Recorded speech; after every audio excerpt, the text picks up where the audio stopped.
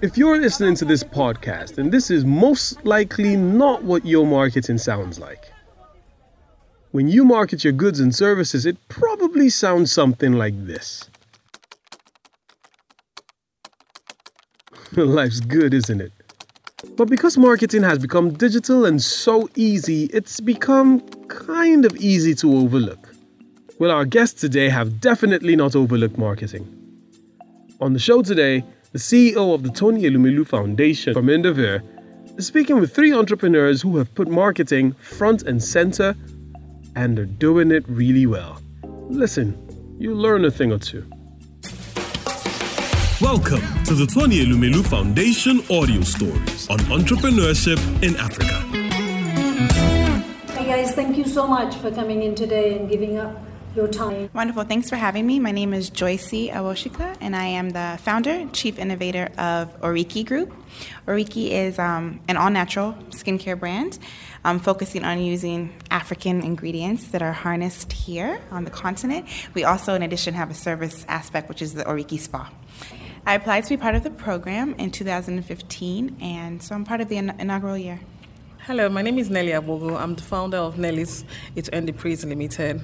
Nelly's is a healthy food company, healthy snacks and meal company that deals with using Nigerian produce to make the international standard snacks. So at the core of what we do is to make sure that we're giving you healthy snacks, gluten-free and low-carb meals in such a way that you would be able to contain your weight, be healthy, and live a good lifestyle. I joined the program in 2017. So my name is Fadishola Adedayo. My business is Be I Live Well. We do a signature product called the Fruzy as well as smoothies. We use real yogurt mixed with indigenous fruits, so we take off the best of the foreign and local. Thanks to the Tony Elumelu Foundation, which I was a member of 2016, we've been able to grow from brand guidelines to doing revenues of about 42 million a year. So you know what's beautiful about the three of you is you have products to sell, yeah? And you're only an entrepreneur if there's a customer who's paying for your products, yeah? And the key to getting your product to the customer is marketing that product, and that's what we're going to talk about for this audio stories. And for you to share with each other and with the audience who's listening, you know, what are some of the challenges and lessons that you've learned in taking an actual product and marketing it to your customers? I would say that I think every entrepreneur has to be consistently and constantly thinking about marketing, because without a customer, you don't have a business. And so for me, although a lot of thought was put into how we would market the products at the inception of creating Oriki, the actual week, the focus on marketing through the program's module actually was very beneficial, because it makes you think right then and there, what are your strategies, what are you doing to actually get your product out there? For us, we have a product in which, well, I think this is for any business owner, word of mouth is the best marketing and the best advertising you could have. So for us, it was all about stickiness, which was kind of touched upon in the module as well. Like, you know, how do we get loyal buyers? How do we get customers who will continuously patronize the business? And how do we get them to share? So finding ways to encourage them digitally, like online. We have a website, www.orikigroup.com. And on the website, we have the products there. But if there's nothing pushing someone to the website, or if we hadn't worked on search engine optimization, for example, we wouldn't have people clicking on the website daily, people learning more about Oriki. So it's really important for us to actually fine-tune our marketing strategies and determine also what works within our industry. Food is different than skincare. So for us, we had to find, unique ways, and that program, the module on marketing really helped us to really put our marketing strategies at the forefront. So she said food is different from skincare. How is it different? We understand that most of our customers love to snack. They love to eat things that are still healthy, but they want to still have their mouth moving. So what do? We came up with a healthy snack brand that will allow you to still eat what you love and at the same time lose weight. And word of mouth, as she said, has actually been one of the greatest things that has happened to our business. I actually sold fashion online once. And so from that experience, and entrepreneurs always learn from prior experiences and you build on to great experiences. I found digital marketing to be quite tricky and time-consuming and somewhat expensive. So then we decided to go through the analog route. So I decided from a larger strategic point of view, what is the best way to market this? Why don't I just piggyback off of somebody else and provide a service that they don't have? We decided to go with a brand called Tantalizers. We decided, okay, they don't have a frozen dessert section. So we went to them and said, okay, let's sign a deal so that we can use your foot traffic, which is the most important thing when it comes to food. And then why don't we do a partnership with you guys? And so we inked a partnership with them. And as a result, September 30th, we're launching our first Tantalizers co-brand. And so we hope to roll out to their 60 locations nationwide. We found that partnerships are sort of the best way in order to market. Existing partnerships with bigger brands that can provide you foot traffic. But what came first? I mean, clearly you would have needed to have developed your own marketing strategy for marketing your products, yeah? So talk to us about that before you moved on to find Tantalizer as a partner. So I was also an athlete, and I was going to run across Nigeria. And I was like, okay, well, why don't I just launch this off of the back of that? And so immediately after my run, about a week after, I broke a world record as an athlete, as a marathon athlete. I ran from Abuja to Lagos, 717 kilometers. I opened the store in order to move the momentum. You launched it on the back of this marathon run, yeah? But what were you doing? Were you blasted with you had your leaflets? We just had videos of the run. And so, like, in our first store, we have pictures of it.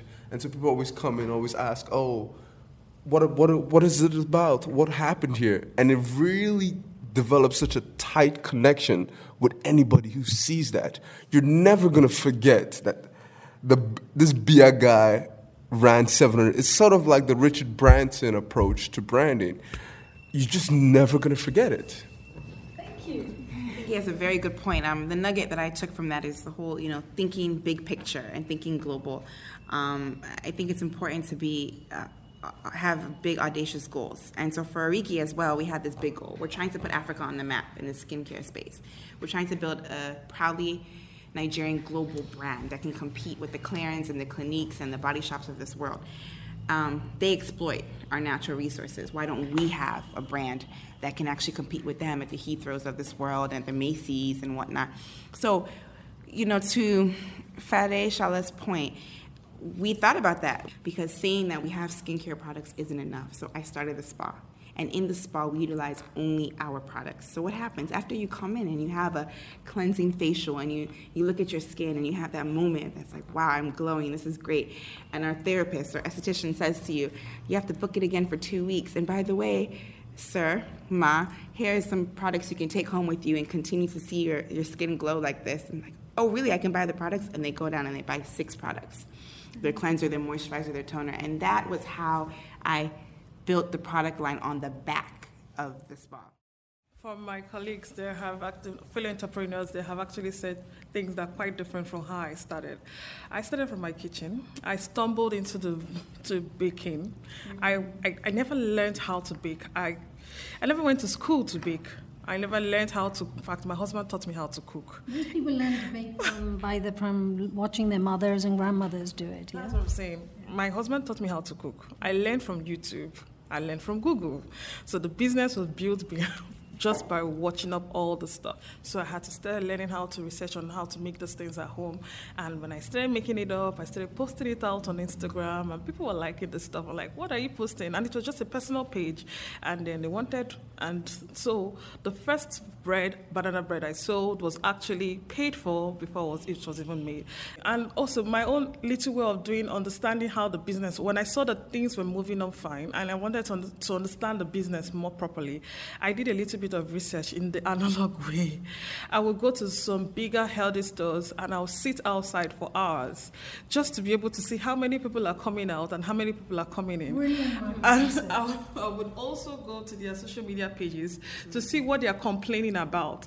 And when I understood it was most of customer service related, I knew that I had to make sure that customer service was key for me.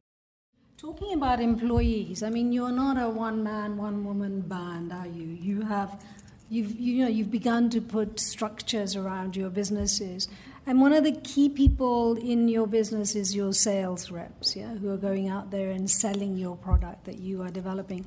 Talk to us how you've got, what have been some of your challenges around assembling those sales team? I had an operational plan. So I said, okay, I took this person, I know you have gone to school, but I'm not going to see you as someone who has gone to school because you do not understand what is in my brain. I brought it down, I wrote down every single thing I wanted them to do, and I trained them. I started with one person. So when she understood personalities, I took it up to start teaching her how to upsell and cross-sell some of our products. And so how many do you employ now? So right now we have up to 15 people. And what would you say their qualities were? And if you were to summarize the 2 or 3 top qualities that you have in those who are really customer facing and selling your product? They are very attentive, they're very cautious, and they are very patient. So because what we do is you need a lot of patience. Sometimes the customer wants to ask you the same question in different ways. So you just need to understand that she just wants to have clarity. We even give them samples to give to the customers so that they are at peace with what they are buying before they actually buy it. Employ people that are better than you. My marketers are better than me because not only do they understand the principles intuitively, I'm an engineer, so I'm not the most socially skilled.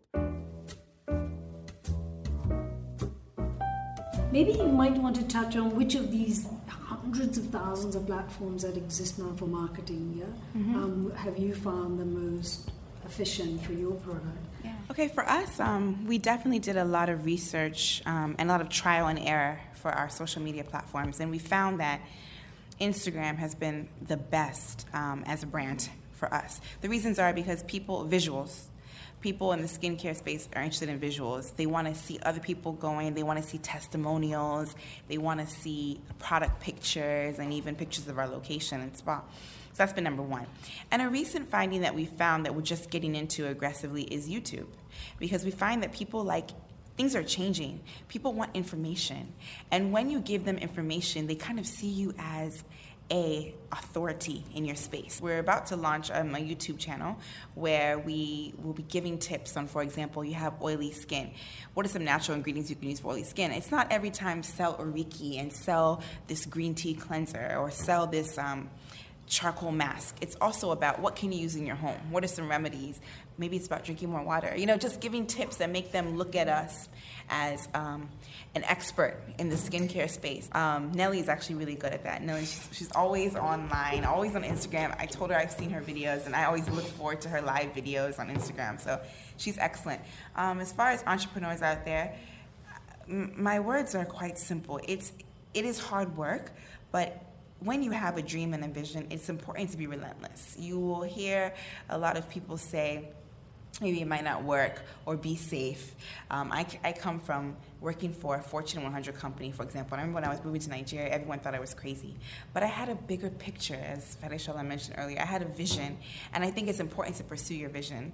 I don't believe in regrets, and that also moves me in the sense that I don't want to look back 40 years from now and say, why didn't I do this? So for any entrepreneur out there who's thinking about it, please, while you're thinking about it, do your research, create that business plan, apply for accelerators, apply for programs like the Tony Elumelu Foundation Entrepreneurship Program, apply for grants or whatnot. Just apply for things that will cause you to put things on pen and paper and write down your idea, hone in on your idea, and research, and be relentless.